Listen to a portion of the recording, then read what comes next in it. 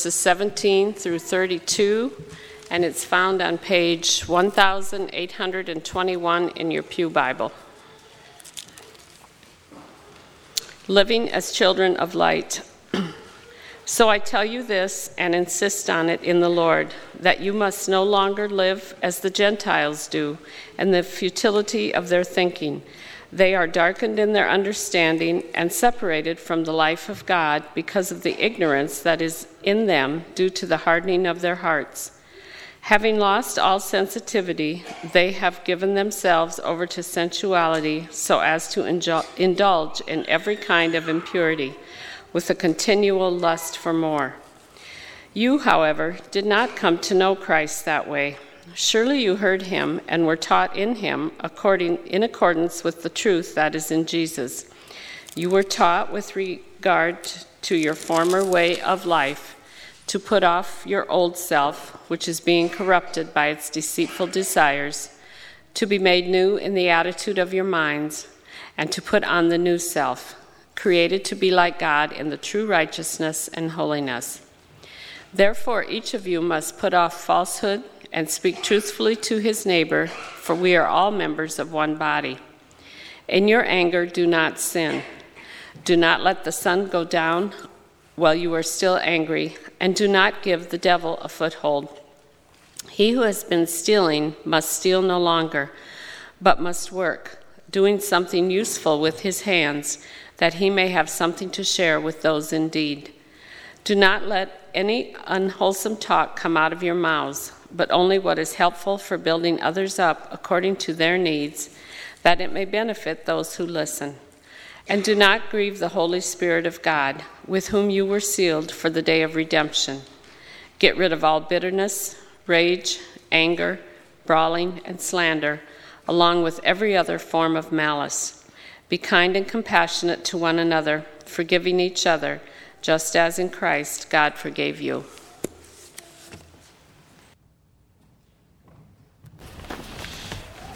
Thank you, Barb. Boys and girls, would you come up for children's sermon?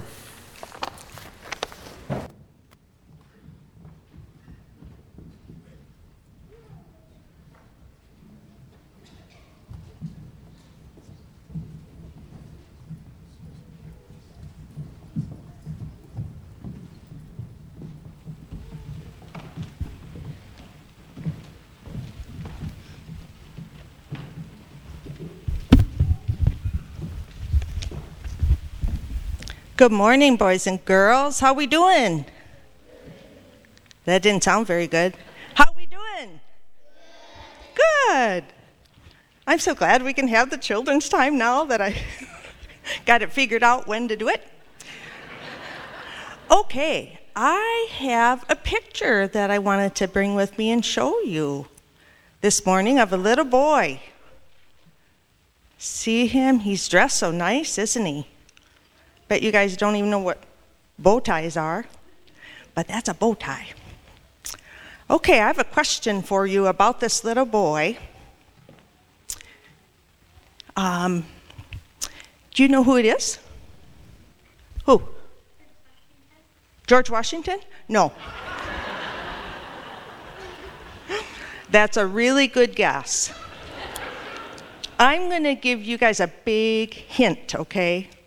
This little boy that you see right here is a grown-up now, and he is a grown-up that is here in church. How about right next, right there? It's Pastor Dan. Okay, good job. Aren't you glad you aren't George Washington, Dan?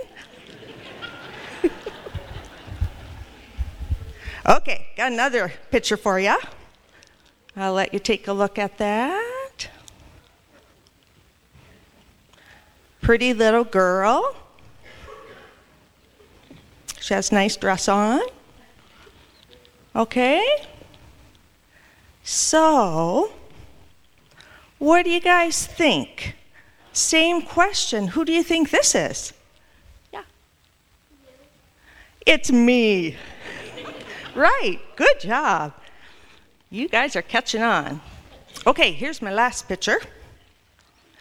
Here's another baby. Really small baby, it looks like, huh? Not very old. Pretty little. Okay.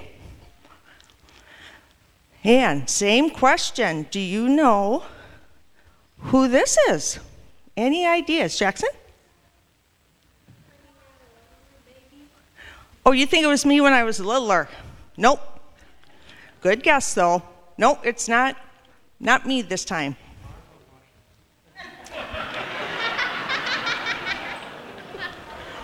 Pastor Dan, you're not helping my children's message.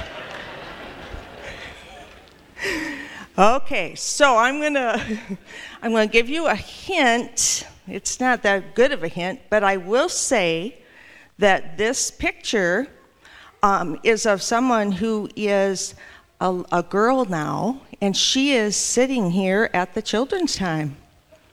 So that's a little bit of a hint.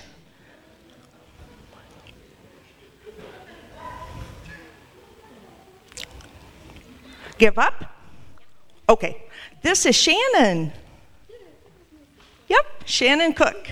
Thank you so much to her brothers who did not shout that out.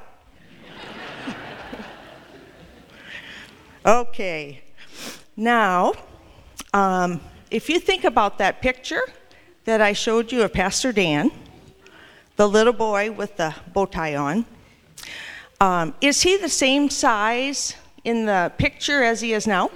No. Okay. What happened to him? He grew. Good job. He grew. When Pastor Dan was little, there were some things that he had to do in order to grow, right? His mom and dad helped him eat good food, healthy food, most of the time probably. And they said to him, time for bed. You got to get some sleep. Go to bed. And boys and girls, it's the same thing for you, isn't it? You guys, each one of you started out like a little baby, like the picture of Shannon. And so you have to eat healthy food too, don't you? That your mom and dad tell you to eat. And do they ever say to you, okay, time to get ready for bed? Because you need a lot of sleep. That's part of letting your body rest so you grow. Now, there's another kind of growing that happens when we come to church on Sunday or when we're at Pioneer Club Wednesday nights, or maybe if your mom or dad read a story to you from the Bible when you're at home. And that kind of growing is learning more about God. Can you think of any ways that you can learn about God? Jackson? Reading the Bible, right? We learn a lot more, don't we? Anybody else? How can you learn more about God? What do you think? Trusting in God. Good job. Sometimes that's easy. Sometimes it's hard to trust, isn't it?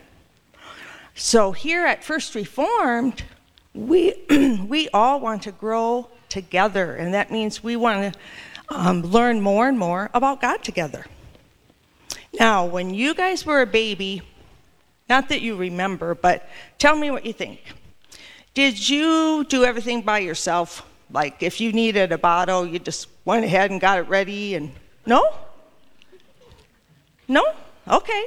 Maybe mom or dad helped you with that.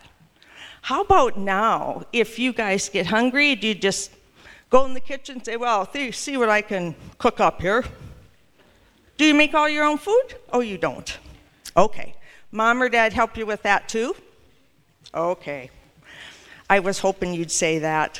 And what about bedtime? Do you just say on your own, well, I think I'll go to bed now. I need to get my sleep. No. Usually mom or dad have to coax you a little bit, right? And help you learn that the day is over. We got to sleep. So, and it's the same way with learning about God. What I mean is we need each other to learn more about God. That is how it happens best. We need to be patient with each other. We need to always tell the truth. And sometimes there's going to be times when somebody hurts us, maybe says something mean. Then we have to forgive them.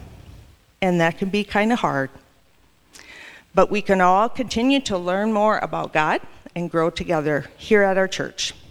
So boys and girls, when you go home today, I want you to ask your mom or dad and say, do you have a picture of me like when I was really little, like a baby? Can you show it to me?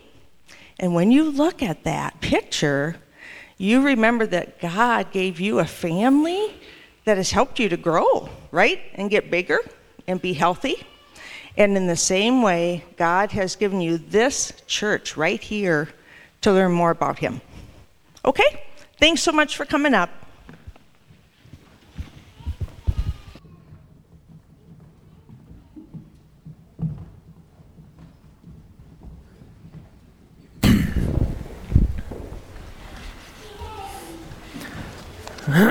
Well, thank you, Mrs. Hagar. And thank you guys for turning off my mic when we were up here discussing this. I think we have another item for our staff meeting on Tuesday. Well, Sue has introduced our theme today, and the verse from the scripture that speaks to it is Ephesians 4:23 and 24. Where Paul says we are to be made new in the attitude of our minds and to put on the new self, created to be like God in true righteousness and holiness. You see, from the very beginning, God created us, human beings, to be like Him. We are uniquely created in the image and likeness of God. That's what it says in the very first chapter of the Bible. We are like God in that we're spiritual, we're intellectual, we're relational, we're moral beings with the capacity to choose right and wrong.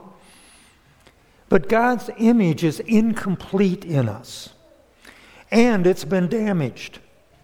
It's been corrupted like rust on a car by sin. And this is why God sent His Son, Jesus Christ, to provide forgiveness and to restore that full image in us. And that's what Ephesians 4:24 means when it talks about the new self, the true self. In Christ we become new creations. We are reborn. That doesn't mean we become God or that we become a God. It means we become godly. We grow in the character of our Creator.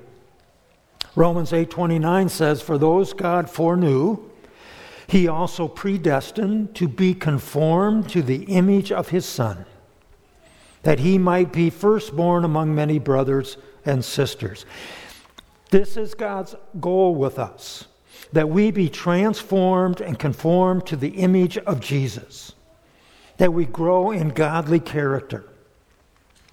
And the way God does this is through His Holy Spirit who fills us, who dwells in us, who takes up residence in us, and then He uses God's Word, the truth, prayer, circumstances in our lives, worship, reflection and thinking, serving, tithing, fasting, solitude and silence, the sacraments, all of these things He uses to develop us. We call these things spiritual disciplines. Spiritual practices. The Spirit uses them to grow us. But, as Sue shared in the children's message, God has another tool. He has another way that He uses in our lives to build godliness, and that is people. God uses relationships to encourage our spiritual maturity. And this includes spiritual friendships.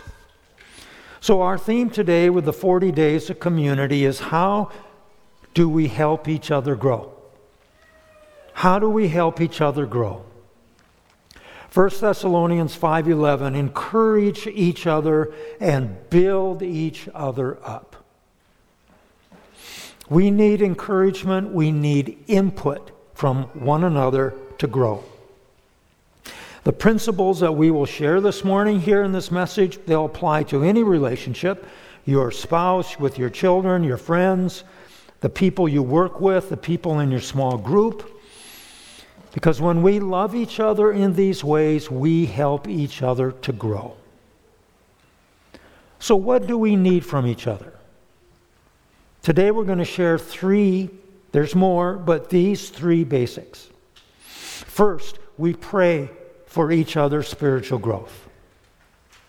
Colossians 4:12, Paul says, Epaphroditus is always wrestling in prayer for you, that you may stand firm in the will of God, mature and fully assured. This is where it starts. Spiritual growth is a spiritual experience, a process that involves spiritual discipline of prayer. Now, I've admitted before, prayer comes hard for me. You would think prayer would be something natural, but for me it's something I have to be very deliberate about and I have to learn. What's impressive about Paul's friend Epaphroditus is he takes the time and the discipline. He wrestles in prayer for other people. Now, I'm sure all of us, we pray for people's needs. We get that prayer chain call and somebody's, having a crisis and we pray for their needs and God will help them. But can we spend as much time praying for each other's spiritual growth? For what in Colossians says, that we would mature in our faith, that our characters would be transformed. Now, if you don't know what to pray for others, let me give you some options. There's some biblical examples. Romans 15:13 says, may the God of hope, and this is his prayer, fill you with all joy and peace as you trust in him, so that you may overflow with hope by the power of the Holy Spirit. Paul prays that they would have hope and joy and peace and faith. Ephesians 1:17, I keep asking the God of our Lord Jesus Christ, the glorious Father, to give you a spirit of wisdom and revelation so that you will know him better. God wants to give us wisdom, not just for making decisions, but to know him, to experience him. The deeper our relationship with God, the more we become like him. And it's something to pray about. 2 Thessalonians 3:5, I pray the Lord will direct your hearts into God's love and Christ's perseverance. We want to pray that we will be directed into the love of God and that we will persevere in life. These are just some examples of many in the New Testament that we can pray for one another. This is something we can do in our small groups. You can go around in the circle and pray sentence prayers for the person on your left. And just go around the circle and pray for each person, asking God to fill them with the Spirit, to promote their spiritual growth. How encouraging would that be to hear somebody praying for you and your spiritual development? We want to make this a priority because it begins with prayer. All throughout the church, all in our families, this is where it starts, praying for godly growth. And secondly, we encourage one another to grow by affirming each other's value and worth. All of us are looking for affirmation. Some people do just about anything to get it, even weird and dangerous things, just to get attention, just to feel validated. When we affirm others, we are simply showing love. We are giving them attention. This is what Jesus did. He affirmed people as he ministered to them. That was his work, and that is to be our work. Now, in your outline, I specify 3 ways that we can affirm one another. There's more, but these are 3 examples. One way to affirm others is to accept one another, to accept each other. Romans 15:7, accept one another just as Christ has accepted you. Would you agree that we live in a world of put-downs and insults. You watch these late night TV shows, and that's what all the humor is. It's just putting people down. Our culture teaches us to compare everything, to rate each other's appearance and abilities and how much money we have. Sometimes to make ourselves feel better, we will gossip about people. We will become critical and judgmental of others, just so we feel good. But Romans 14:10 says, "You then, why do you judge your brother or sister? Or why do you treat them with contempt? For we will all stand before God's judgment seat." In other words, it's God who will do the judging, not us. Our job is to build each other up rather than putting each other down. To accept someone is to receive them. Receive them for who they are and what they are. Sometimes acceptance means having tolerance for things we may disagree with or things we don't like. But as I often do, I distinguish between acceptance and approval. I feel we're called to accept one another and to accept other people, even though I may not approve of their beliefs or approve of their lifestyle. Our place is to be loving. Showing appreciation is another way of affirming, taking it to the next level. Appreciation means to raise in value. To raise in value. Every time you express appreciation to someone, you are raising their value in your own mind and to other people. When you appreciate your spouse, you're raising their value. When you appreciate your children, you are raising their value. When we appreciate one another in the church, we're raising our value. 1 Thessalonians 5:12 says, "Now we ask you, brothers and sisters, to acknowledge those who work hard among you, who care for you in the Lord, and who admonish you." In the past couple weeks, since we started the campaign, I have witnessed some really cool things that various small groups have done to show appreciation and to acknowledge people's hard work.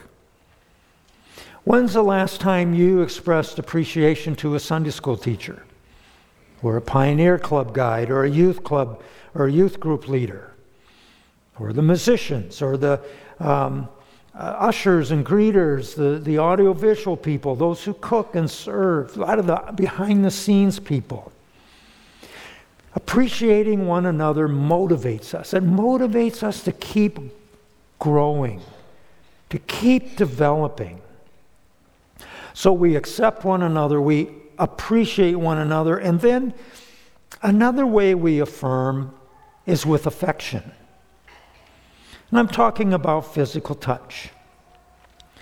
And I realize that this is a sensitive issue in our sexually chaotic culture. There is a lot of inappropriate touch. There is sexual harassment and sexual abuse. But the Scripture is full of examples and admonishments to appropriately affirm with affection. Romans 12:10 in the English Standard Version says, "Love one another with brotherly affection. Outdo one another in showing honor." And then in 1 Peter 5:14, "Greet one another with a kiss of love." In Romans 16:16, "Greet one another with a holy kiss." Now, we don't have to take the holy kiss thing literally. That was a cultural expression at that time, and in the Middle East, that is how they do it. But there is a call here, and we can apply it with affection. Appropriate touch is very powerful. When you read through the Bible, the Gospels in particular, you see Jesus over and over touching people. Sometimes when he heals them, other times when he's delivering them. And he doesn't have to touch them to heal them. Because there are examples and circumstances where he heals people, they're not even there. But Jesus uses the power of touch to affirm, to express love and acceptance. Hugs, handshakes, a touch on the arm, a touch on the shoulder is affirming. And friends, many of our elderly, especially widows and widowers, are deprived of physical affection. They especially need touch. And our little ones, they need extra doses of affection. Appropriate affection is affirming. On the Monday after the house fire in George, Sue and Cheryl and I, along with many others, spent the day in teams going through the school, processing with classes and children and the staff. And in one section, third grade section, the school counselor did a presentation. And then when she was done, she said, "Now I'm available for hugs. Who needs a hug?" And 2/3 of the hands shot up. And those little hands shot up in that room. And they wanted the affirmation of touch in the midst of their fear and their grief. And they got it. It's beautiful. We encourage one another to grow in our faith by praying for each other, by affirming each other, by, thirdly, being honest with each other. Bringing authenticity into our relationships. Ephesians 4:25, our scripture today, "Therefore each of you must put off falsehood and speak truthfully to his neighbor." Why? For we are all members of one body. Now this means more than being honest in information you share, being honest in business exchanges. It's not less than that, but it's more than that. In terms of our relationship, speaking truthfully is being open about ourselves, being real, about your fears, about your doubts, your compulsions, your feelings, your thoughts. Being honest about what's going on in your life and in you, and taking responsibility for it, not blaming other people for it, it will draw you closer in your relationships. It is a risk.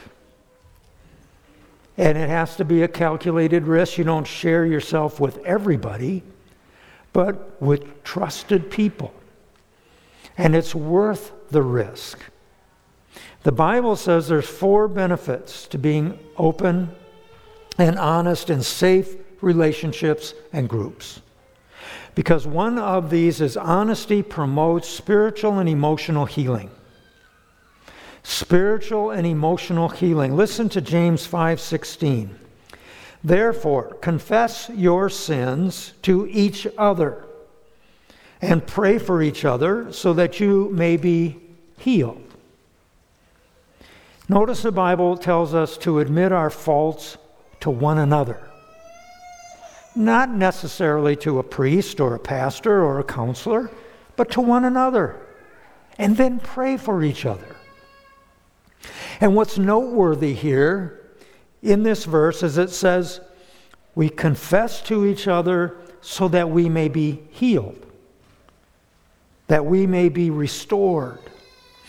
There's an important distinction here between being forgiven and being healed.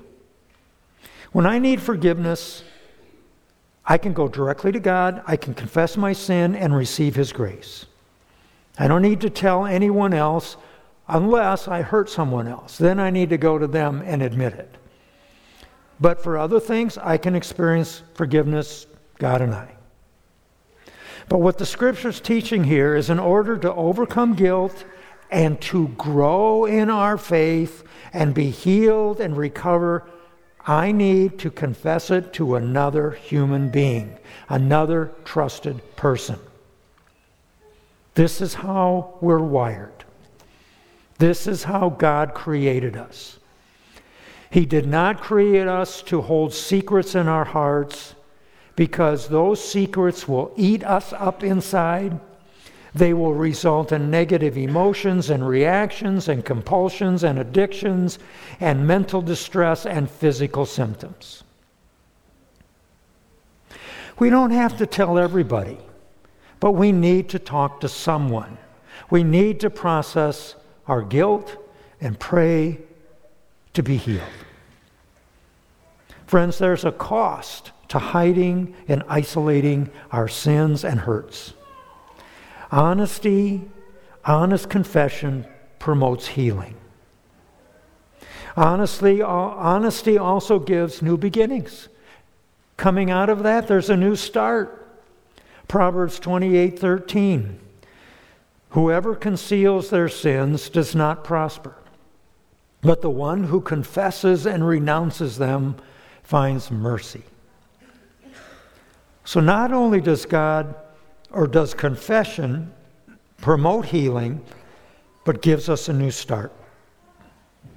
When I'm honest with somebody about my faults and my failures, I can be released. I can find freedom and move forward.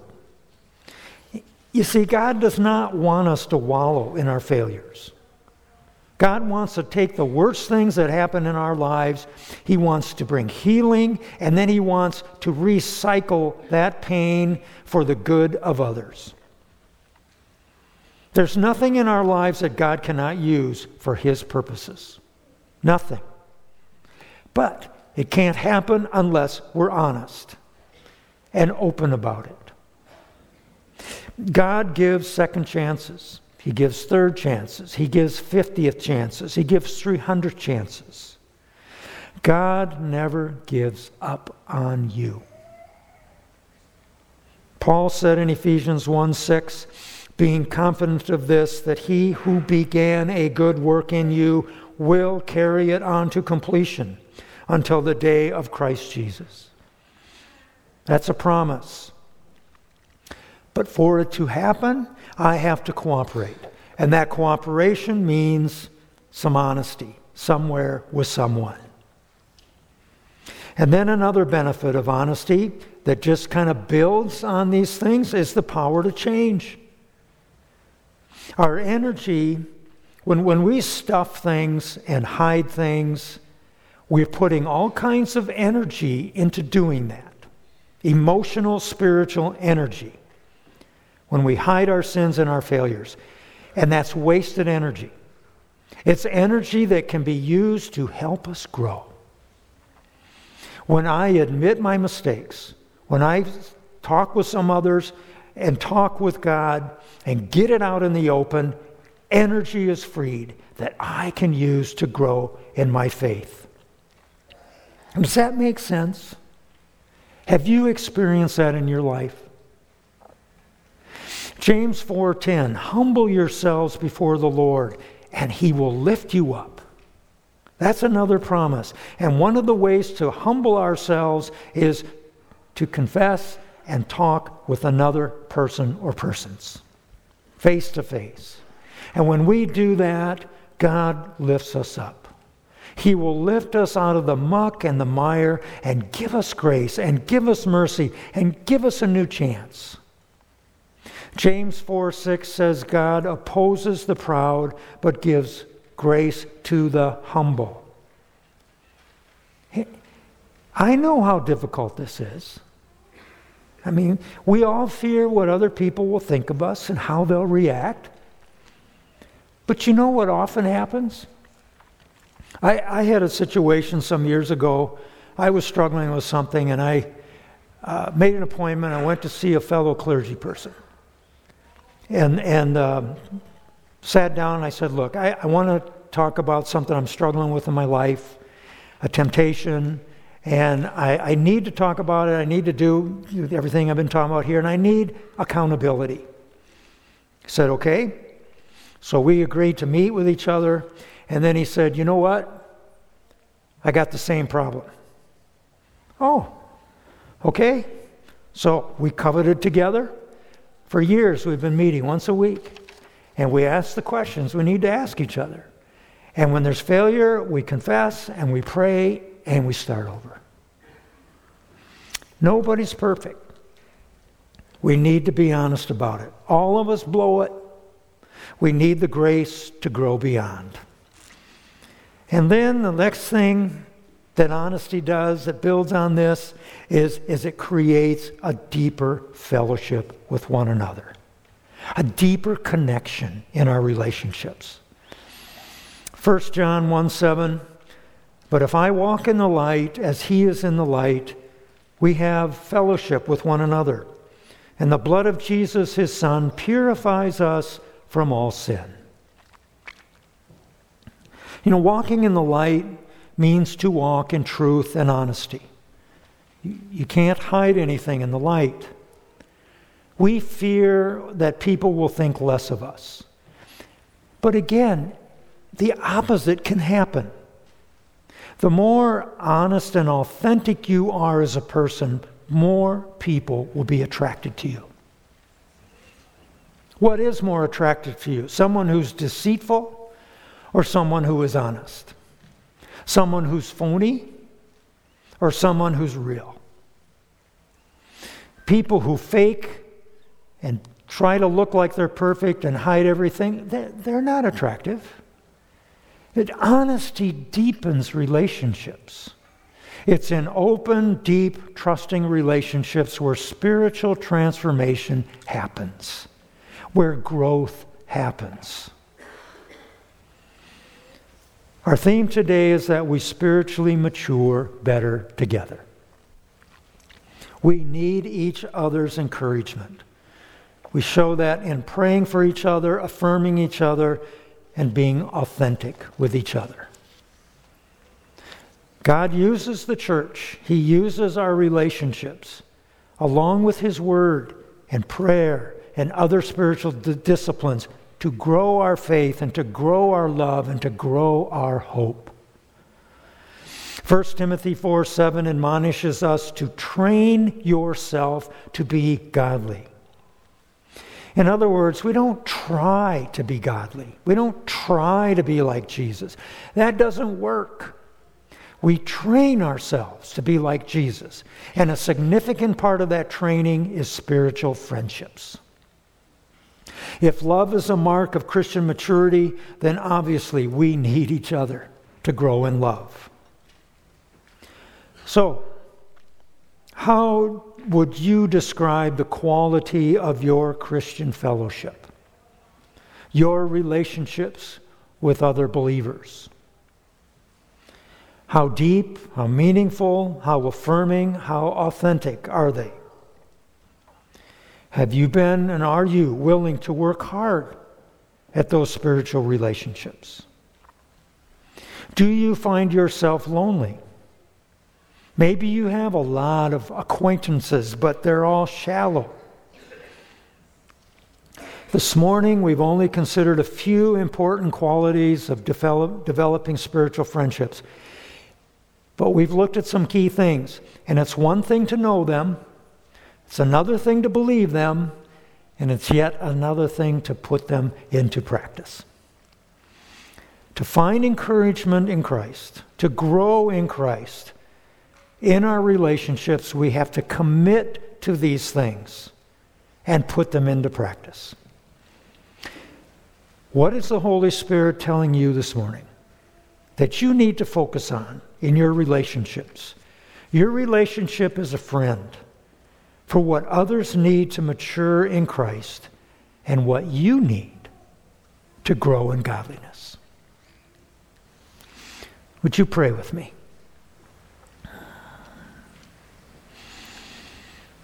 Father, Son, and Holy Spirit, you are the ultimate relationship. Lord God, you are a relationship in a mysterious way, and you made us for relationship. We confess that today, and we ask your forgiveness where we put autonomy and individuality above belonging and loving. Holy Spirit, inspire us today to pray for one another, not just for our needs and problems to be solved, but that we would grow in the grace and knowledge of Jesus. and motivate us to affirm one another, to look for the good in each other, to share positive feedback, and to let go of judgmental attitudes. Father, help us to appropriately touch people when they're hurting, to affirm each other in all the ways that we can. And Lord, we pray for courage to be real. Lord, we know we don't have to dump the truck on people or vomit out our emotions, but we ask for discretion, for places and with people that we can share our true selves and be accepted and find healing and pray together that we may grow and become like you. So, Father, we pray these things. We trust you are at work amongst us. And may we be a blessing to each other and to you. In the name of Jesus. Amen. Well, let's receive our morning offering, and we'll sing our closing hymn, My Jesus, I Love Thee.